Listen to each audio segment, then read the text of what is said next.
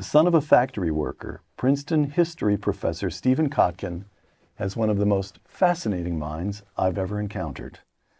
5 questions for Stephen Kotkin on Uncommon Knowledge now.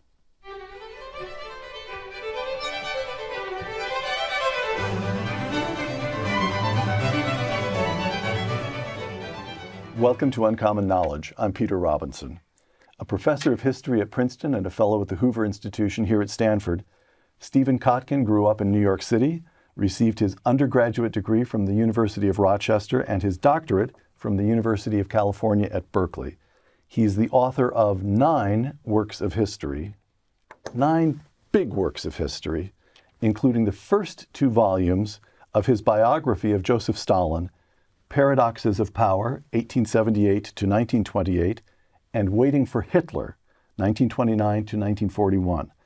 Dr. Kotkin is currently completing the 3rd and final volume of that biography of Joseph Stalin, Stalin, Totalitarian Superpower, 1941 to 1990s. And that will be published in about 2 years? We hope. We hope. All right. COVID has prevented us from seeing each other for the last couple of years, but I've been making notes. 5 questions for my friend Stephen Kotkin. Question 1, China. You and I had a conversation 3-4 years ago in which it occurred to me that you have probably spent more time reading Soviet archives than any other person. And I said to you, Stephen, what's the one central finding? And you replied immediately, they were communists. The leaders of the Soviet Union really believed that stuff, and they really wanted to achieve the communist goal of worldwide revolution. What does President Xi Jinping of China believe, and what does he want? I'm thrilled to be back, Peter.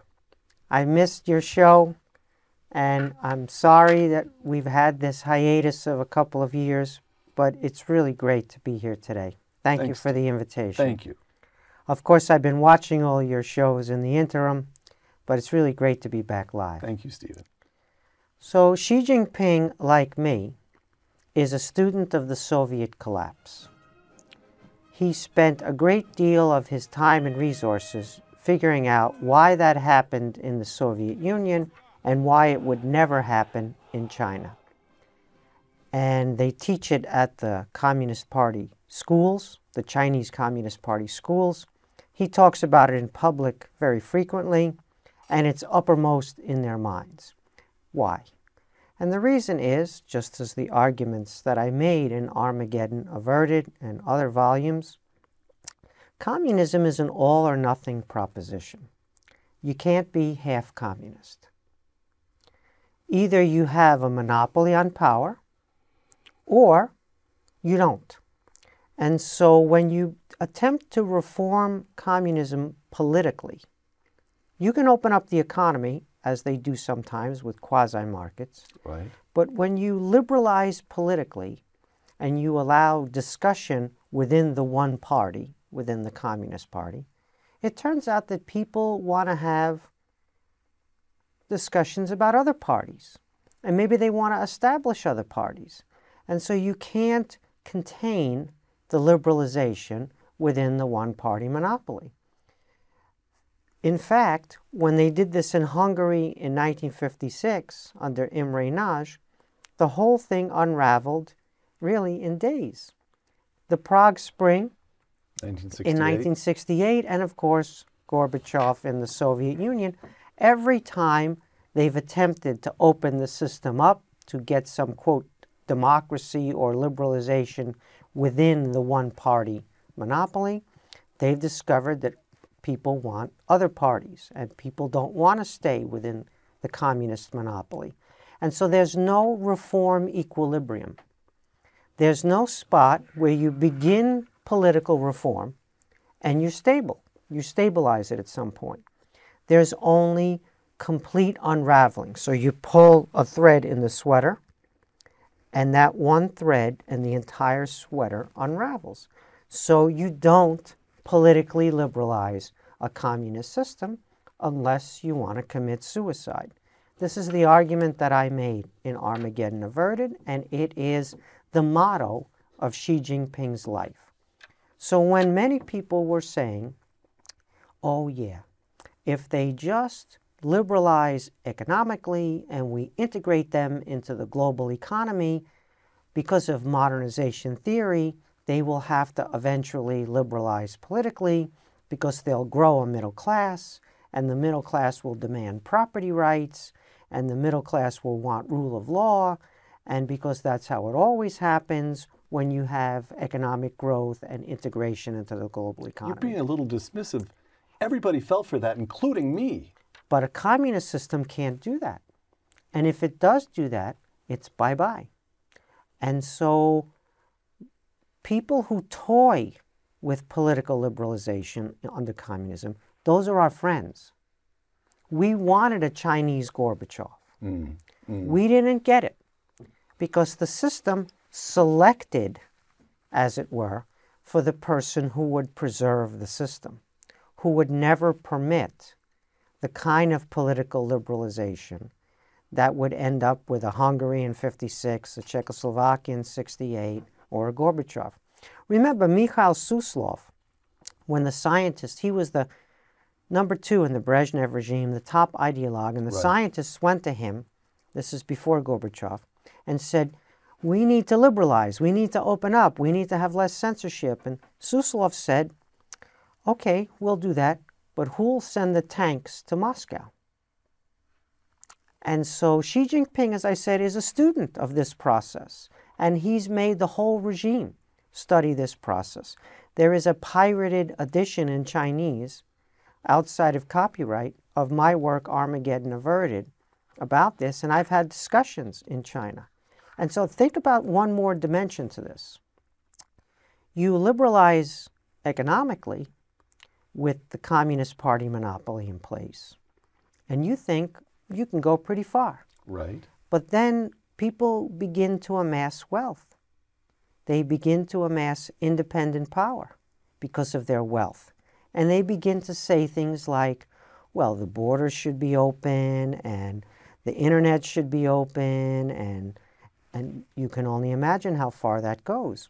And so when you liberalize economically, there are limits to that as well, because it's a threat to the communist monopoly to have independent sources of power created by markets and entrepreneurs. And so we're seeing the crackdown on the private sector by the Communist Party because it threatens their monopoly. The perception is, under Marxists, that politics is only the superstructure. Right. And underneath is the so-called base, or the mode of production, the socioeconomic relations. Well, the socioeconomic relations, if they're determinative and they're capitalist, what's going to happen to the Leninist political structures, the superstructures? They're not going to survive in the Marxist thinking. And it turns out, in reality, not just in Marxist thinking, but in reality, opening up your economy and allowing legal private markets is a threat to the party's rule. So now they're reinserting Communist Party officials and Communist Party committees into private sector companies. And so you have a CEO and a board, and then you have a party machine that's saying this has to align with the mission of the party, meaning it can't threaten the party's monopoly. Okay, one more question on China. Well, let me set it up. There's a quotation from Xi Jinping has been made a lot of over the last couple of years, although it dates from 2013. He gives a behind closed doors speech to new members of the Central Committee.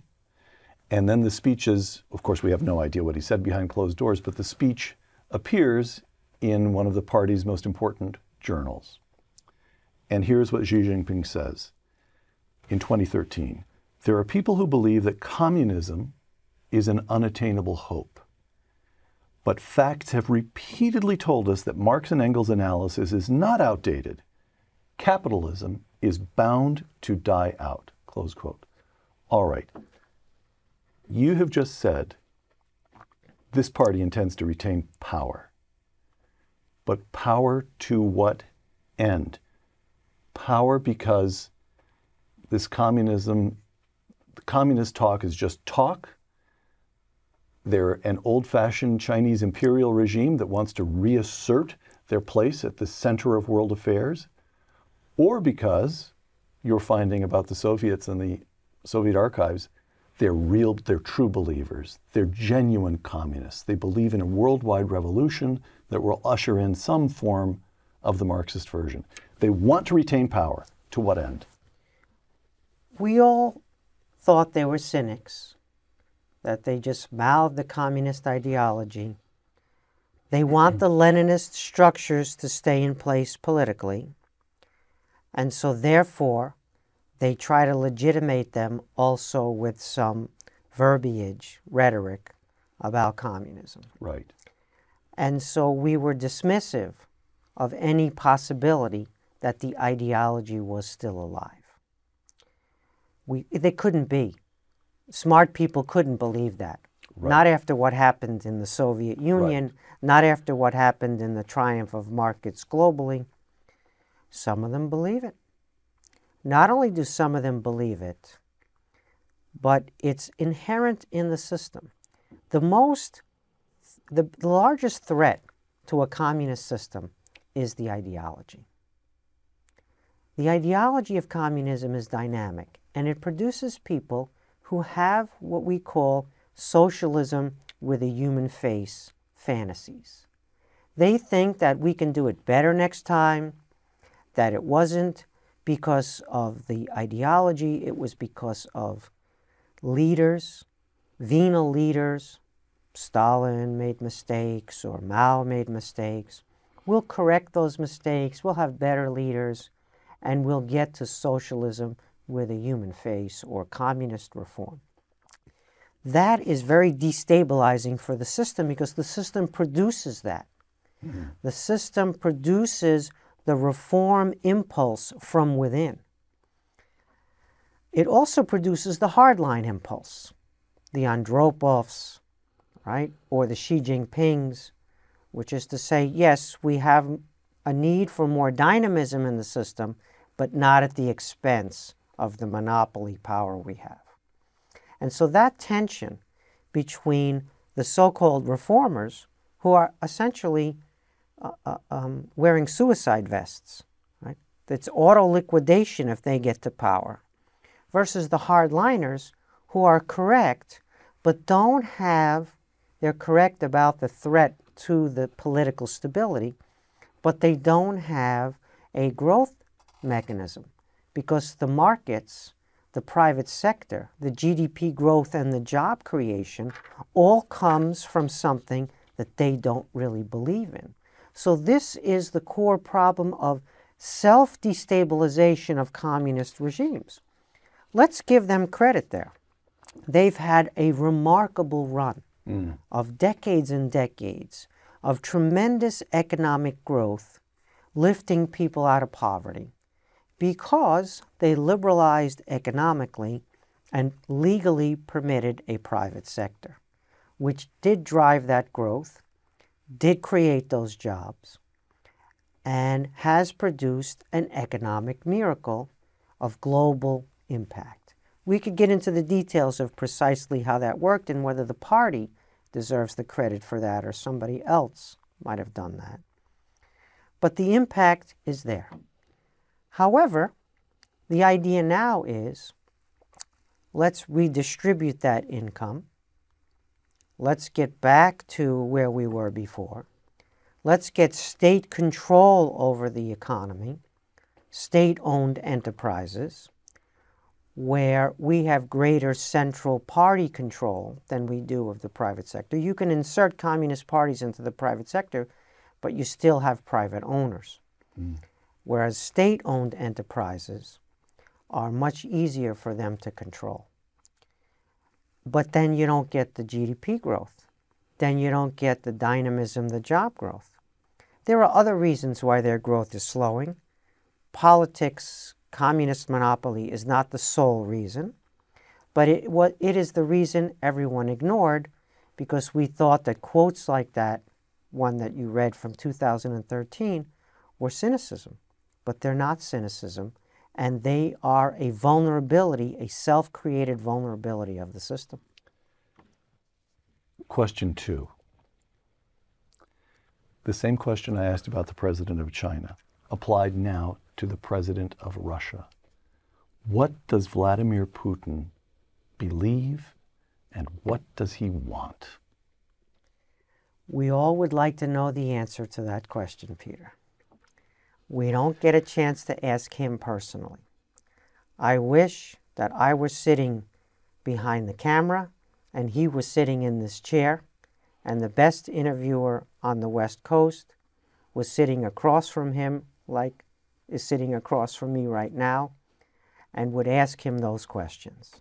And then we would hear it. We've had a couple of very revealing interviews with people, including Oliver Stone's, which allowed Putin to speak. And Putin has made some dramatic public interventions, beginning with that Munich speech, that infamous speech in 2007 at the Munich Security Conference. So we have a sense of what he thinks. But of course, he keeps us guessing, and he may not know. So this is going to be a supposition. I'm going to go a little bit around and sideways back in rather than frontal on this one, if you'll permit.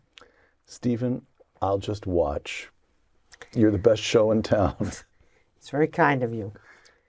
So when the Russian Empire collapsed in the First World War, and there was the Russian Revolution, people assumed that that was it.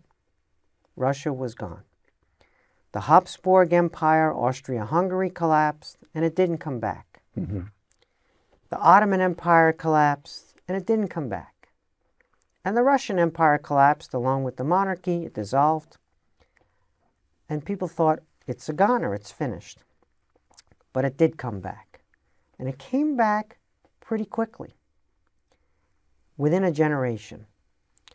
It was once again an industrializing, powerful country that you couldn't ignore in the international system. But the entire Versailles Treaty, which was about punishing Germany alone for the war and excluding the Soviet Union entirely from the Versailles Accord. And so Russia wanted to revise the Versailles settlement, the World War I settlement. It was imposed on them. They didn't like the world order that came out of World War I. Remember, Germany won the war on the Eastern Front in March 1918. There was the Treaty of Brest-Litovsk. Yes. Germany lost the war on the Western Front, which invalidated the Treaty of Brest-Litovsk and made Germany a loser on both sides. But Russia was excluded and its territory had diminished. Independent Poland came back into existence. Lithuania, Latvia, and Estonia became independent states. Part of the Russian Empire, that is today Ukraine, went into independent Poland. So Russia retreated farther from Europe and was excluded from the settlement. They didn't like the settlement. At first, they couldn't do anything about it. But over time, they acquired the wherewithal. Let's call that the tanks and the airplanes and the trained engineers and the trained officers. They acquired the wherewithal to act on their desire to revise the Versailles settlement. We know how all that worked out. Right. Fast forward to 1991. A settlement is imposed. The Soviet Union dissolves. The United States pronounces itself, properly so, the victor. We stood up to that regime through thick and thin over various generations, including Republican and Democrat both. It was the right thing to do. There were mistakes on our side, but the Cold War was right and necessary, and it had a colossal role in putting pressure on that system, producing a reformer, a socialist with a human face ideologue, who liquidated that system unintentionally while trying to insert dynamism again to face the West. The settlement is imposed. The West expanded. the EU expanded, NATO expanded, and the territory of Russia had been diminished even more after 1991 than after 1918. They had no possibility to revise that settlement that they didn't like. Boris Yeltsin would make speeches about how this was no good, and we don't like this, like that, the big bear that he was. And so what? Bill Clinton would just push NATO farther along, George Bush would push NATO farther along, and there we are today.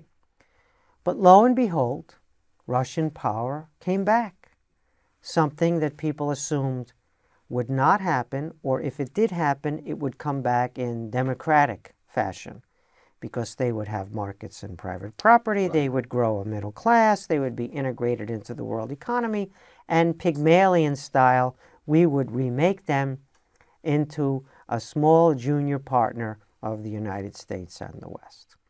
And so, of course, that didn't work, because they have a sense of themselves as a special nation with a special mission in the world, a providential power, and they reacquired the wherewithal to do something about the settlement that was imposed by us, the victors, that they didn't like.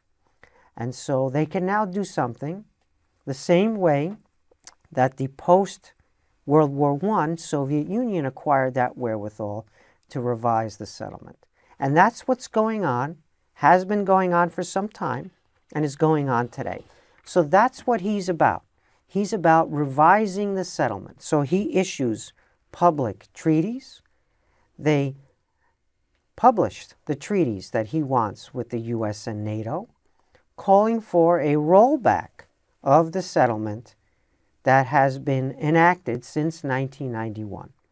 And if they don't get it, they may do it themselves militarily.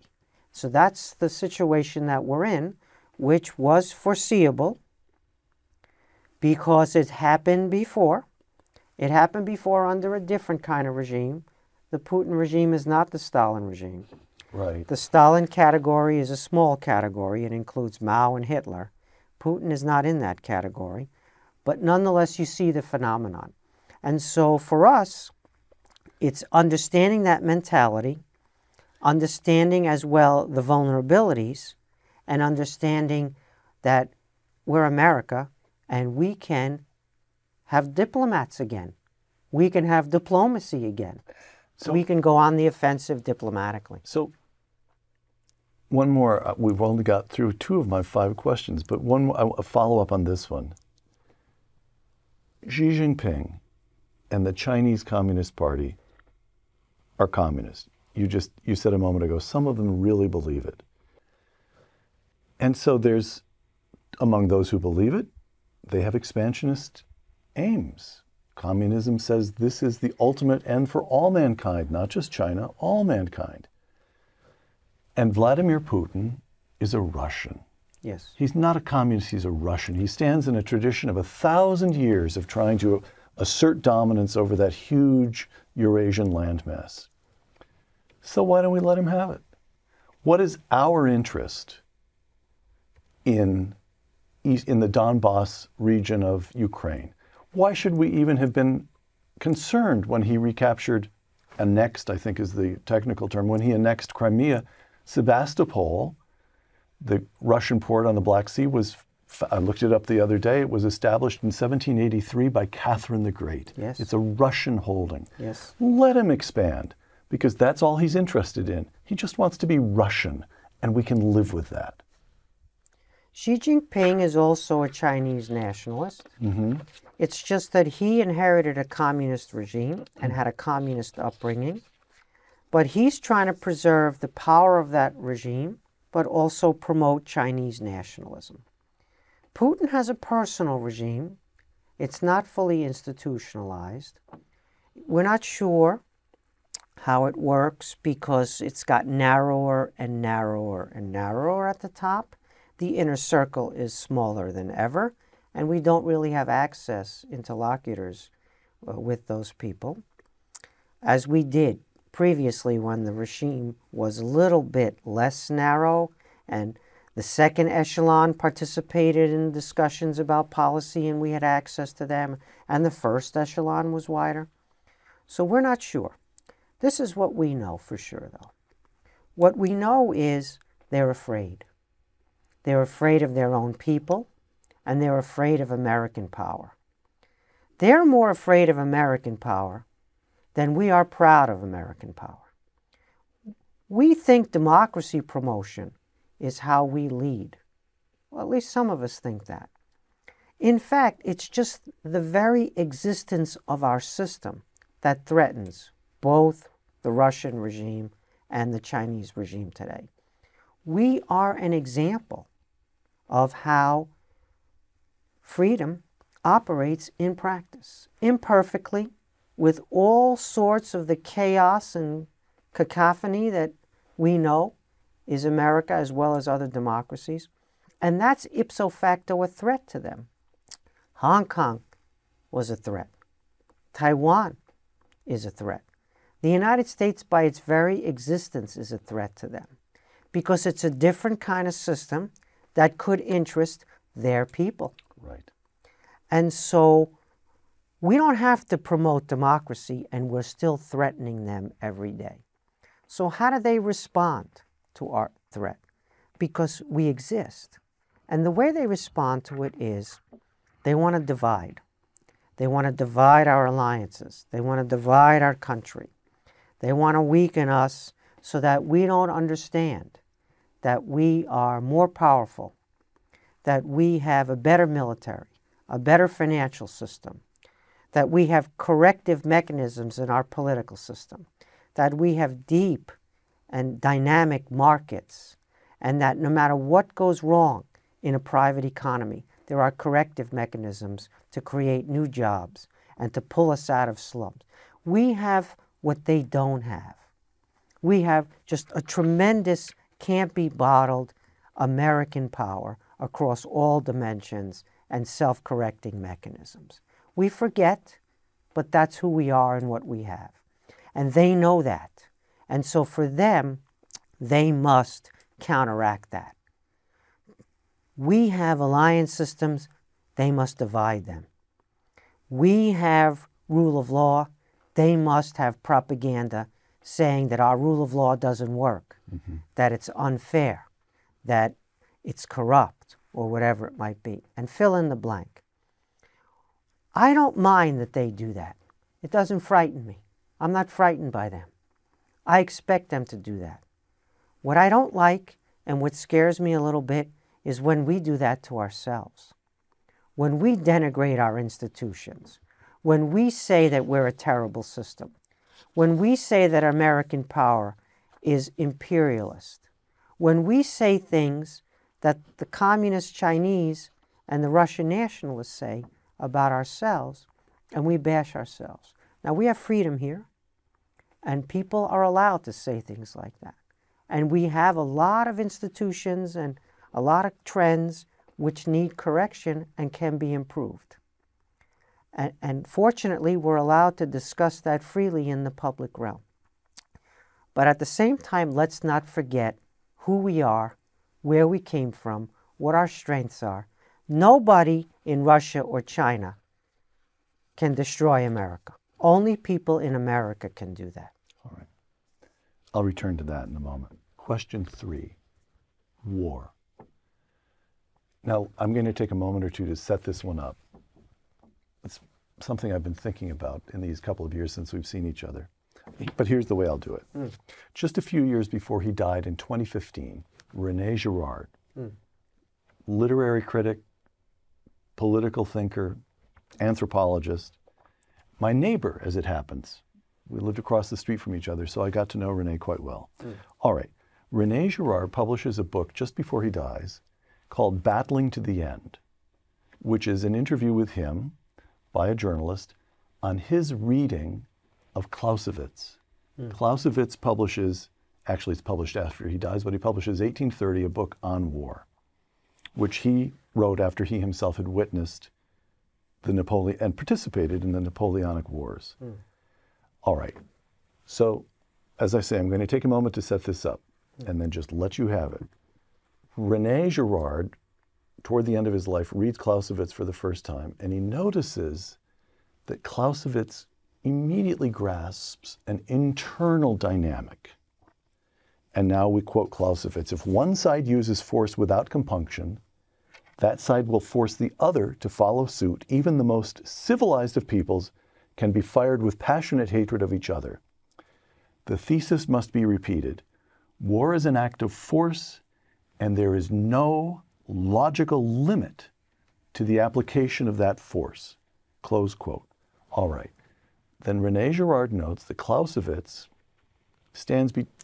he bridges two worlds of war. He appears as the old 18th century model, gentlemen's wars, let's say, wars of maneuver, relatively minor casualties, that dominates Europe, is fading.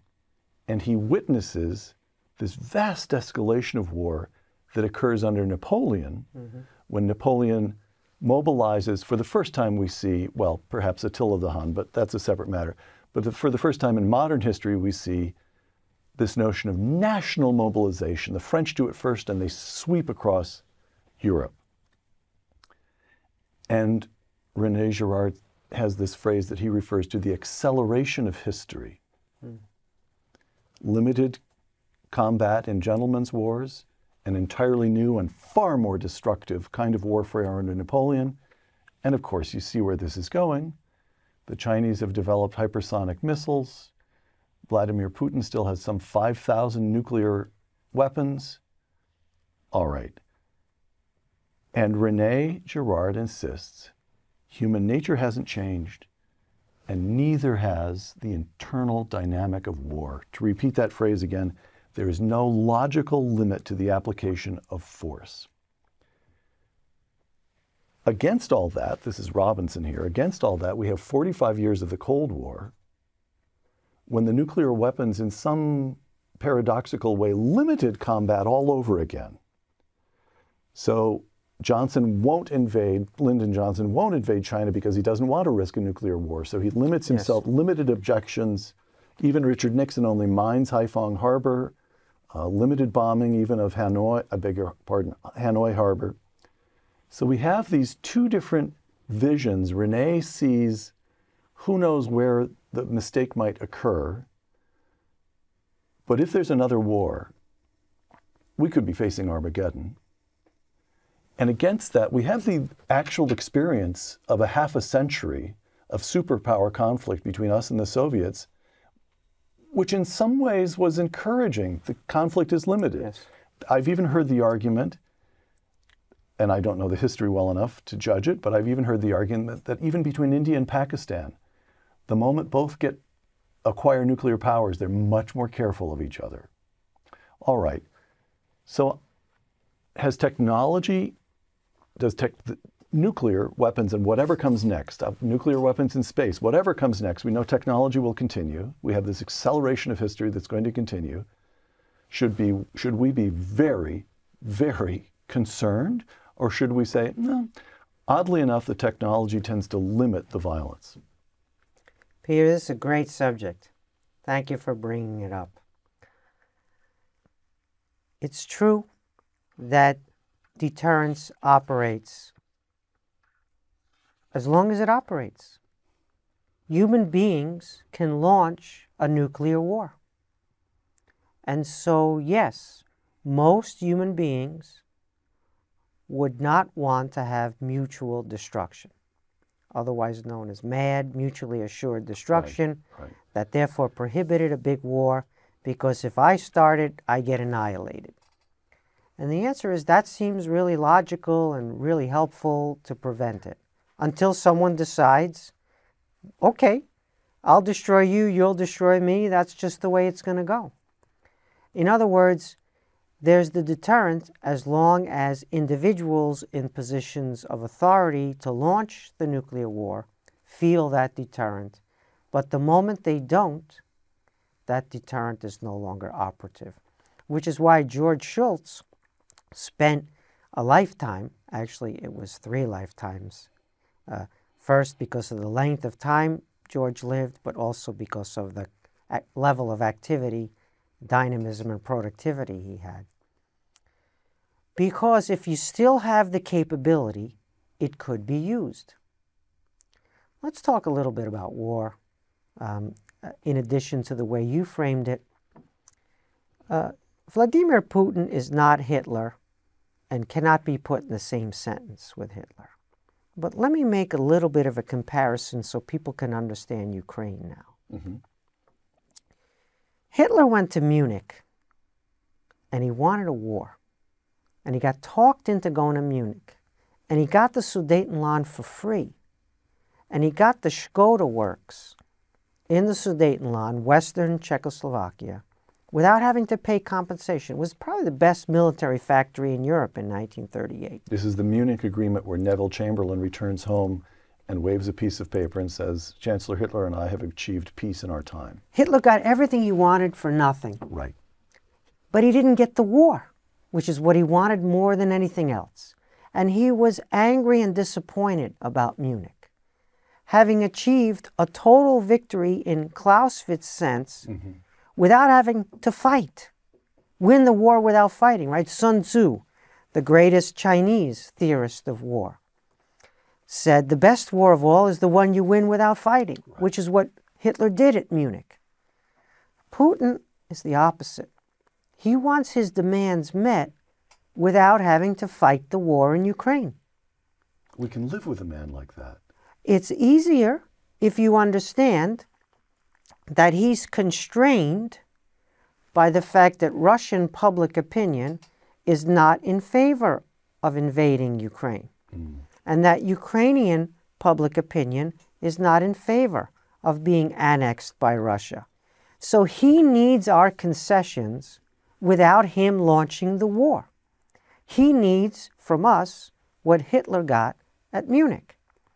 At the same time, if he has to go farther, he won't go immediately to invasion. He will ratchet the pressure up until he gets the concessions. So let's take an example of what he could do. Mm-hmm. I have no access to secret information from our government. I do not have classified information whatsoever. This is purely me thinking. There's a government in Kiev. What if Kiev becomes unlivable? What if, for example, the water supply is poisoned or the air is poisoned? Somehow, I don't know who did that. Right. And suddenly it's an unlivable city and the government evacuates along with refugees, the populace. And they go to Lviv in western Ukraine and set up a temporary government there while they're seeing what's going to happen to Kiev. And so they've self-evacuated Kiev, and Putin is denying that he had anything to do with the fact that the water supply was poisoned and the air is poisoned. How did that happen? And all of a sudden, there's an uprising in Kharkov, and it declares itself a pro-Russian Ukrainian regime. Kharkov was the original capital of Soviet Ukraine. And so you have a different Ukrainian government in Kharkov, an unlivable capital, Kiev, and a Ukrainian government in Lviv, which is the former part of the Ukraine that's formerly part of Poland and before that Austria-Hungary. And so you've dismembered the country without invading. And so you can ratchet up. You start with cyber and you show your teeth that way. And then you say, can we have these concessions? And that doesn't work, but you can escalate short of full-scale war and invasion because your people don't want a war. They don't want an invasion. And so you're constrained even though you won't admit it, and we don't think about that in Russia.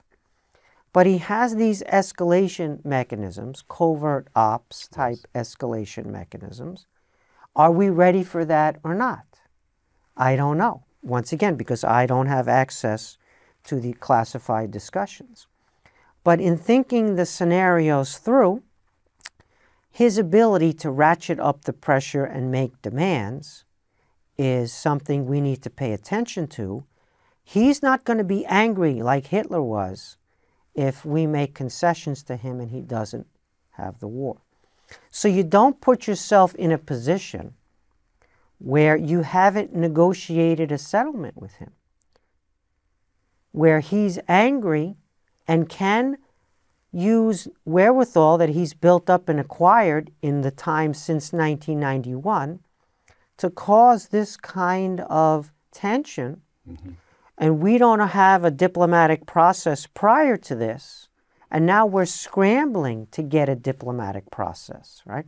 The way diplomacy works, Peter, and someone who was in the Reagan administration doesn't need me to explain this, is you build yourself up, you get yourself ready, and then you prompt diplomatic negotiations from a position of strength. You initiate the diplomacy. Right. You are on the front foot. You have a diplomatic offensive. You don't sit there and wait reactively and say, we're pivoting to China, we're pivoting to Asia, we're getting out of the Middle East, and the Russia thing, God forbid anything should happen. Well, that's where we are right now, and that's where we have been under more than one administration. And so this is war. One final point, if I could, on war. War is not what we think it is anymore. War is not, I shoot artillery, you shoot artillery. I shoot a missile, you shoot a missile. Right? War is about doing things like making cities unlivable and forcing millions of refugees to flee. It's about shutting down communication systems, transportation systems, right? It's about shutting the lights off and shutting the power off, blowing things up and saying, I didn't do that. It's about decapitating the leadership. War is about eliminating the other society's ability to function, not just the battlefield. It's the society that's the aim. And so in a war game, you don't invade. You turn a country off. You make a country unlivable. Turn a country off. Right. And so that's where we are with war. And so God forbid, Peter, there hasn't been a war that wasn't a tragedy. There have been wars that were necessary, but all wars have been tragic. World War II was 55 million approximately. Civilians as well as soldiers on the battlefield. What would World War III look like? I don't even want to think about that. And therefore, I need a diplomatic offensive. I need George Shultz-like authoritative figures. I need a president who understands that you have to have more lethality than they do, and they have to know that. And that goes across the board. But you also need a public behind you. You see, because Putin's weaker, because the Russian, they don't want a war in Ukraine. And so if our president is going to do something, the public has to understand, and they have to be behind him. That brings us to question 4. A house divided. Our house. Yes. And again, I'll take a moment here to set it up. In a recent lecture on history, you said this. Uh-oh. And this is yesterday, and I was taking notes. Countries that are defeated by their enemies often rebuild. But the countries that are destroyed from within, that's really the end of the line. All right. So again, let me take a moment to set this up. Ross Douthat in the New York Times earlier this very week, Douthat writes, the country is more ideologically polarized than it was 20 or 40 years ago. We're more likely to hate and fear members of the rival party, more likely to sort ourselves into ideologically homogenous communities, more likely to be skeptical about our own public institutions, more likely to hold conspiratorial beliefs. How Civil Wars Start is a new book by a prominent political scientist, and Ross Douthat writes that was cited all over the place in the days around the anniversary of last winter's riot at the Capitol, close quote. Polarization, even talk of civil war, slowing economic growth over the last couple of decades, I think most economists would argue, declining marriage rates, declining fertility rates. Last year, for the first time in the history of this republic, the population of the United States shrank. So the question is this. I think back to this recent history that you just mentioned. 1970s in this country, we have economic stagnation, collapse of national morale with Watergate and the defeat in Vietnam. We have an erosion of our position in the Cold War as the Soviets expand Africa, Latin America. And then the very next decade, we have economic growth, a restoration of national morale, and victory in the Cold War. From 1979 to 1989, 10 years, we go from the national humiliation of the hostage crisis in Iran to victory in the Cold War with the fall of the Berlin Wall. How bad is it now? And is this country capable of another act, another great act of self-renewal? Let's admit, Peter, that that is the question. And let's also admit that I'm not an expert on the United States. I'm only a taxpayer. In fact, I pay taxes in New Jersey because I work at Princeton University. I pay taxes in New York City and New York State because I live in Manhattan. I pay taxes in Massachusetts because my wife works at Harvard. And I pay taxes in California because I'm an adjunct senior fellow at the Hoover Institution. I have not figured out how to pay taxes in Illinois yet. But that, obviously, I have to check that box, too, to get every single liberal. High-tech state. Yes. So I'm only a taxpayer. And you can see that I'm not very clever because I'm managing to pay taxes in all the worst jurisdictions for that. This is my take on that. We're not polarized, Peter, in the sense that polarization is a problem. This is a big and diverse nation. There are 330 million people, and we run the gamut from far left to far right and everything in between. And there are crazies, and there are people who think other people are crazy and vice versa, and we're America, and that's okay, and we've always been like that. It would be kind of bizarre if we didn't have a great diversity of opinion in our country.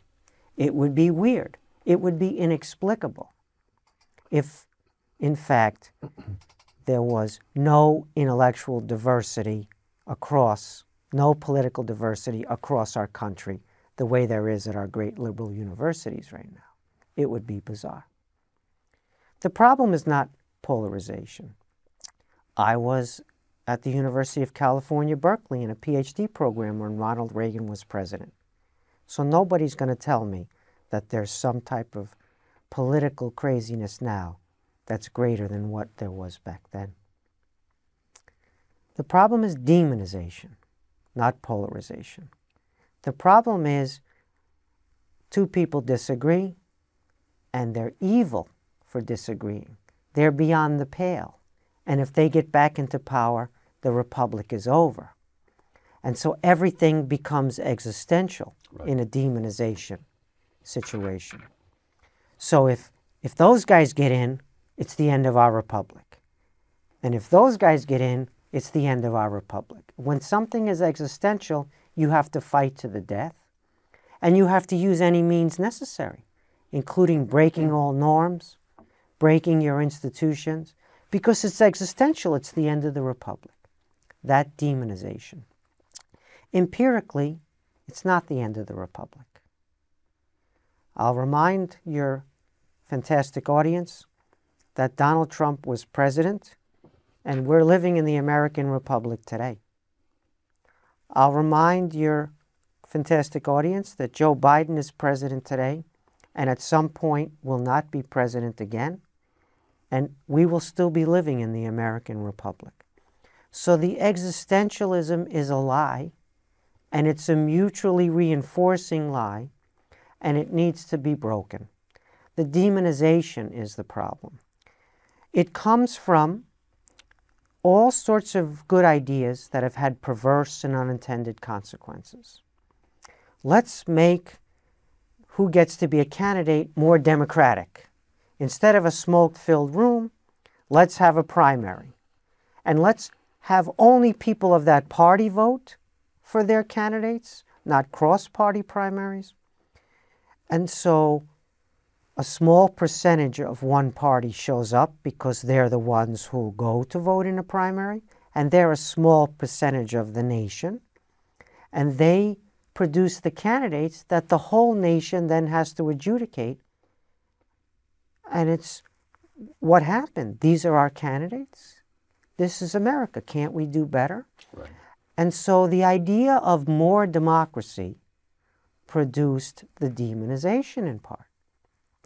And so we need less democracy. We need smoke-filled rooms again. We don't need these primaries, or we need primaries where everyone can vote no matter what party they belong to, and pick candidates who are more aligned with the median voter.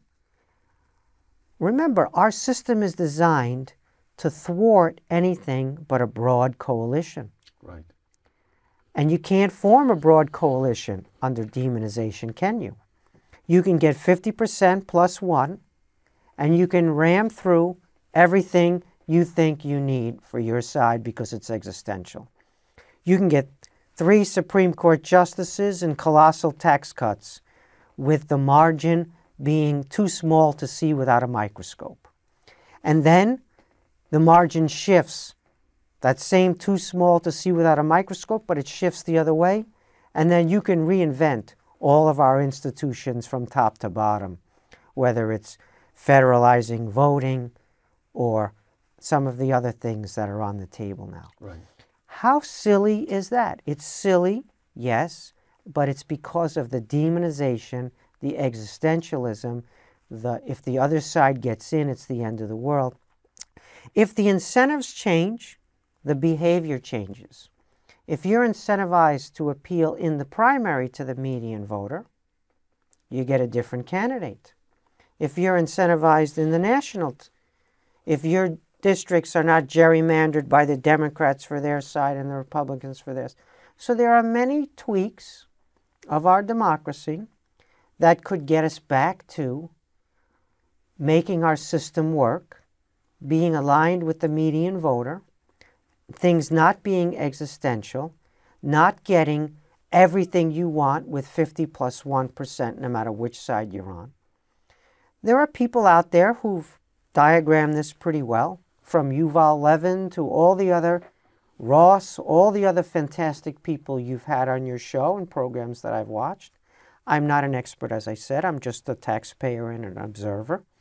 But I understand incentives, and I understand that incentivizes certain behavior. Can we renew ourselves? Of course we can. How do we know? We've done it many times before. Many times. We did have a civil war.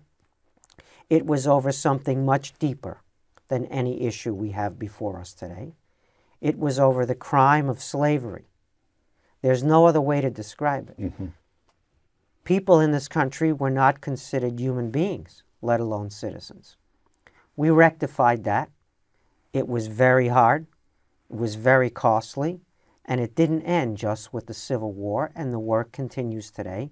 And the Civil Rights Movement was a spectacular efflorescence of all races and all walks of life coming together to advance that agenda of the Civil War that was incomplete. That's within us. We know because it was there. We've seen it. We study that history. We understand it. We have the ability. We just need to incentivize different types of behavior. And we also need to revive civics, to remind people what institutions we have, how they work, why they're valuable, and why we are the nation that we are. It's not that hard, provided you change a few incentives, a few mechanisms, a few institutions, right?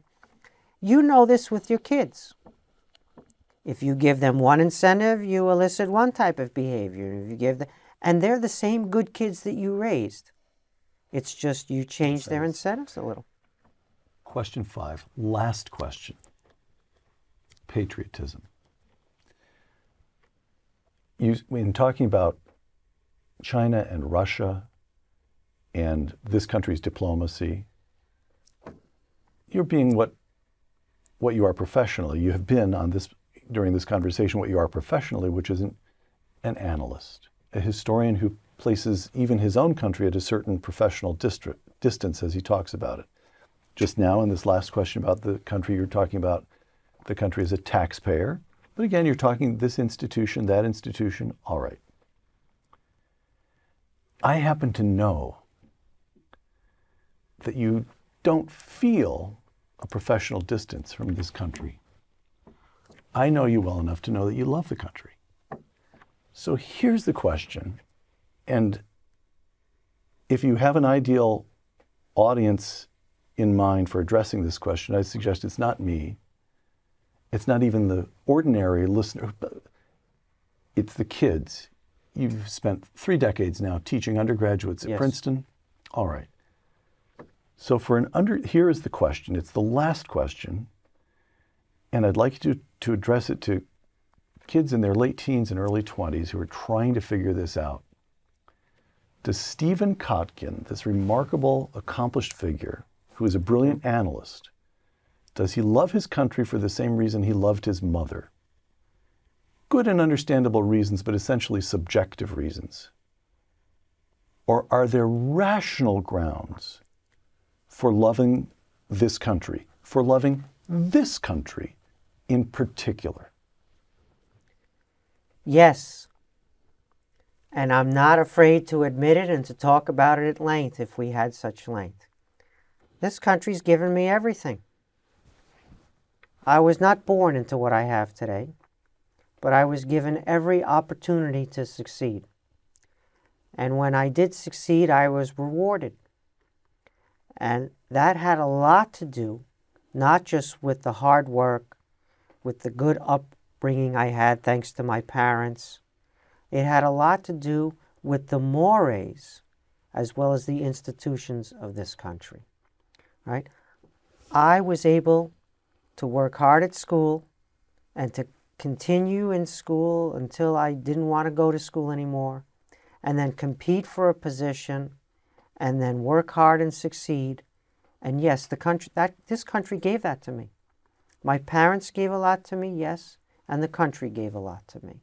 And I'm here today because of that. I didn't come up from a different country. I came up from this country. And young people deserve that opportunity. I live on West End Avenue right now. And 2 blocks over from me, really you could say it's a block and a half, are housing projects. And my kids were born on West End Avenue in our house. And those kids were born in those housing projects. Why? No explanation. They didn't choose that. They need every opportunity to be able to succeed. They need school systems that are excellent, with excellent teachers. We have such school systems in New York, in the public system, and my kids went there. And you know what? My kid went to one of the best high schools in this country, Stuyvesant High School, a STEM school in New York City. Mm-hmm. You have to test to get in there. And half the kids in there are on subsidized lunches. What does that tell you? It tells you that they're not all West End Avenue kids who got in there, who were able to pass the test. There are 100 plus different nationalities in that school, with languages in the corridor running from Syrian to Afghani to Korean to Chinese. It's remarkably diverse, remarkably accomplished school, and it's a public school, and it's in New York City, and we need more schools like that, Peter. We need a lot more schools, and they should be in the neighborhoods where those kids don't have the same opportunity that my kids had. It's about equality of opportunity, not equality of outcome. Equality of outcome delivers perverse and unintended consequences. You want to make everybody equal? Well, I'll show you some history books I wrote about how that turns out. The best intentions, perverse and unintended consequences. But when you give equality of opportunity, including on the front end, not admission to Stanford when it's too late for the intellectual capital and the social capital and the human capital and everything else that these kids deserve, you got to start on the front end. And so I'm in favor of investing in education in our kids, paying our teachers like they were lawyers or doctors, and paying them a differentiated wage if they're better than the others, the way that private schools do. Mm-hmm. I'm in favor of opportunity, and we should have an opportunity agenda. There should be a party in this country called the American Opportunity Party, and it should be all about those kids, not just my kids. My kids have every opportunity because of what I could provide, not only what the country could provide. But I didn't have that when I was growing up. So I know. And so I love this country for that reason alone, but also many other reasons. Dr. Stephen Kotkin, historian, taxpayer, and patriot. Thank you, Stephen. Good to have you back. Thank you. For Uncommon Knowledge, the Hoover Institution, and Fox Nation, I'm Peter Robinson.